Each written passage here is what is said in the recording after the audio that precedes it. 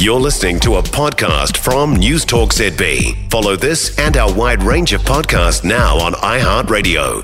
Now, the New Zealand steel deal is being defended by none other than our Business Desk contributor, Pattrick Smellie. It's going to cost us taxpayers $140 million to subsidise an electric furnace and help cut emissions. Hi, Pattrick. Hi, Heather. Go on then. Why do you like it? I wouldn't say I like it. I mean, yeah, it is corporate welfare at one level. Yeah. But if you think about the fact that we're spending somewhere between $300 and $400 million to help people buy Teslas and Nissan Leafs for a much, much, much smaller gain in emissions reductions at a much higher cost, then $140 million spent to get rid of 1%. I mean, people can say, 1% doesn't sound like very much. It's a huge amount. It's a huge amount. In one fell swoop. And absolutely. it's very cheap and it needs to happen. And you reckon, so value for money, it works out value quite for well. money, and the other thing that it doesn't do, which the government has been doing very disappointingly all year, is it doesn't undermine the emissions trading scheme. So the government's actions this year have basically collapsed the price of carbon. Yeah. Now, for those people who think that this is all just a big boondoggle and a complete waste of time, that's fine. But if you've signed up to the Paris Accord, if you think climate change is something that's got to be dealt with in the world, and you want something to happen about it, one of the ways to induce a response is to make things which create climate change emissions more expensive. Yeah. And so collapsing the price of carbon is a ridiculous way to go about having an ETS. How does it not undermine the ETS then? Because well, you imagine if the New Zealand Steel thing works, they take 800,000 tonnes of carbon annually out of the atmosphere. That 800,000 tonnes at the moment is given free to New Zealand Steel by the New Zealand government from the emissions trading scheme in New Zealand units. Yep.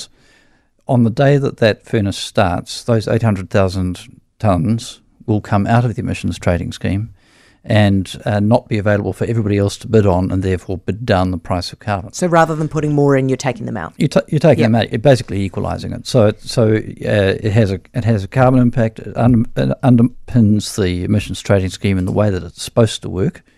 I think you can make the argument that even though New Zealand Steel is saying no, we wouldn't have left, and the New Zealand Steel mill has been pretty profitable for the last 2 or 3 years. Yeah. These things swing around a hell of a lot, and if I was a politician, I would say we've basically locked these guys in now for probably another 20 years. That's 1,400 high-paid jobs at Glenbrook, all of which New Zealand needs. I think if you think of the argument about the closure of the refinery earlier in the year, the fear that New Zealand ends up being deindustrialised, which is a real fear, then this actually is quite a big move in that direction as well. It is good within the system that we're operating. Right, in the context of the ETS and in the context of what we're trying to do in New Zealand, it's good. But in the context of the world, doesn't what is happening offshore make a mockery of what we're doing? Because they go over to Australia, chuck $1 billion into a coal furnace for the next 20 years. The climate doesn't care where the emissions reductions occur. That's exactly right. So climate change, because we're making them run the electricity, which is great for the climate, but they've just gone over, they're just going to fire up some coal, and that's going to hit us anyway. So it's utterly pointless. Well, no, it's not, because you've just done a reduction in New Zealand. But they've just put some more in. You're effectively arguing that nobody should do anything. That's what we've been doing for the last 30 or 40 years. Yes, I guess I am. What I'm arguing is, unless the big guys are doing something, we're just wasting our money. Well, these big guys are doing something in New Zealand, and I think if you looked at Australia in the round, you would find that there's an enormous shift away from gas and coal. I would say in 10 to 15 years' time, we will be competing with Australia for green hydrogen. And there's a lot of big talk over here about green hydrogen being made from hydroelectricity. Once Australia has carpeted large chunks of its own deserts in solar, which is what they're going to do, they will be a renewable energy powerhouse of the kind that New Zealand can't even hope to be. This is a transition. We're getting ahead. Well, we're doing our little bit. I know people say, we're only 0.1%, 7%, blah, blah, blah. Well, every small country is only blah, blah, blah. So, if you don't think climate change is real, then obviously you're going to think it's a waste of time. I do think it's real. I still think it's a waste of time. Well, I don't agree, because if you're going to what I think is a waste of time is to have a climate change policy which doesn't create any reductions. This at least creates reductions at a pretty good price. Yeah. All right, well, fair argument. Thank you for that, Pattrick. Really appreciate it. Pattrick Smellie of BusinessDesk.